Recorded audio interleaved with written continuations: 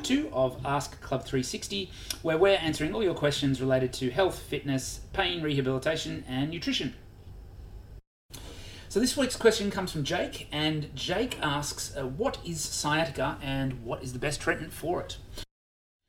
So there's actually quite a lot to unpack in this question. No doubt most of you watching will have heard of the term sciatica, will have had family members and friends who may have experienced this condition, and you may have experienced it yourself. Now, sciatica isn't really a term that we use that often these days in the medical world. It's not an actual condition itself, it's more of an umbrella term for a number of different conditions which may refer pain from other parts of the body, in particular the lower back, into the leg. Now, these different conditions need to be treated very differently. And so if we prescribe generic treatments for sciatica, they, for the most part, will be largely ineffective. The first of these conditions is what we call neuropathic pain with central sensitivity. Now, basically all musculoskeletal pain will have different degrees of correlation with the amount of pain and the amount of tissue damage that someone has. In central sensitization, we believe that there's a very poor correlation and that we experience a lot more pain than the actual physical impairments or the what we call nociception, so the actual tissue damage would indicate. So basically the central nervous system becomes very sensitized, and we basically get much better at producing pain. We identify these conditions with a number of questionnaires and also through a thorough evaluation, especially of a person's subjective presentation, their history. And with these sort of conditions, typical manual therapy approaches, mobilization, manipulation, and many of the exercise approaches that we may apply to other forms of back-related leg pain will not be effective here. These conditions usually require, especially in the early stages, education and followed by a very graded degree of movement and pain exposure. So it's important that we do identify these because these are the more serious conditions and the more likely to become chronic. The second type of condition we have is called neuropathic pain with a compressive neuropathy. So in this case, we do actually have a direct compression on a nerve, which is changing the mechanical conduction or the neural conduction.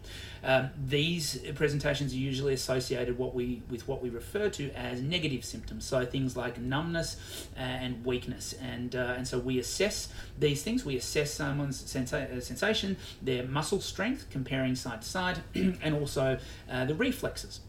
And so if we find that these conditions are impaired, along with a typical pattern of pain, so these presentations tend to be worse with things like walking, long duration standing, where the spine is in a position where it may provide compression on the nerve, then we need to treat these conditions with exercises and manual therapy that's aimed to open that space and to provide some decrease in the amount of compression.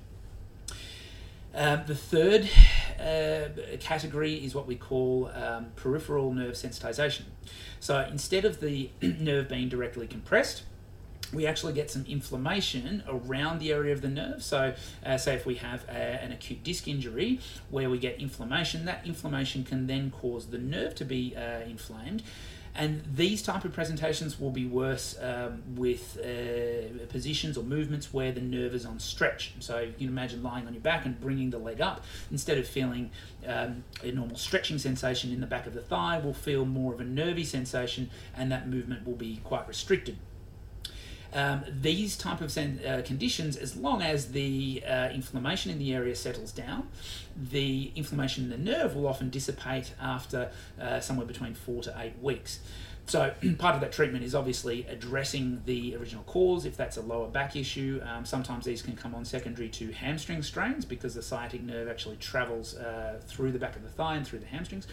So we actually want to treat the source of that inflammation. But then things like neural mobilization, so exercises that some of you may have done, sliders and gliders and neural glides and things like that, if applied in the right sort of dosage, can be quite effective for this sort of condition, but they will be ineffective and potentially make things worse if applied to those other categories. The final category that we see is actually the most common is referred pain. So we may have an issue in the lower back to do with a disc or a facet joint or a muscle, some sort of musculoskeletal structure that's providing input back to the brain, saying that there's stress in this area, that area is under an excessive amount of load. And the brain, instead of reading that signal as coming from the lower back, it's essentially a mapping error where the brain perceives that signal as coming from the leg, and because of that will distribute pain into the leg.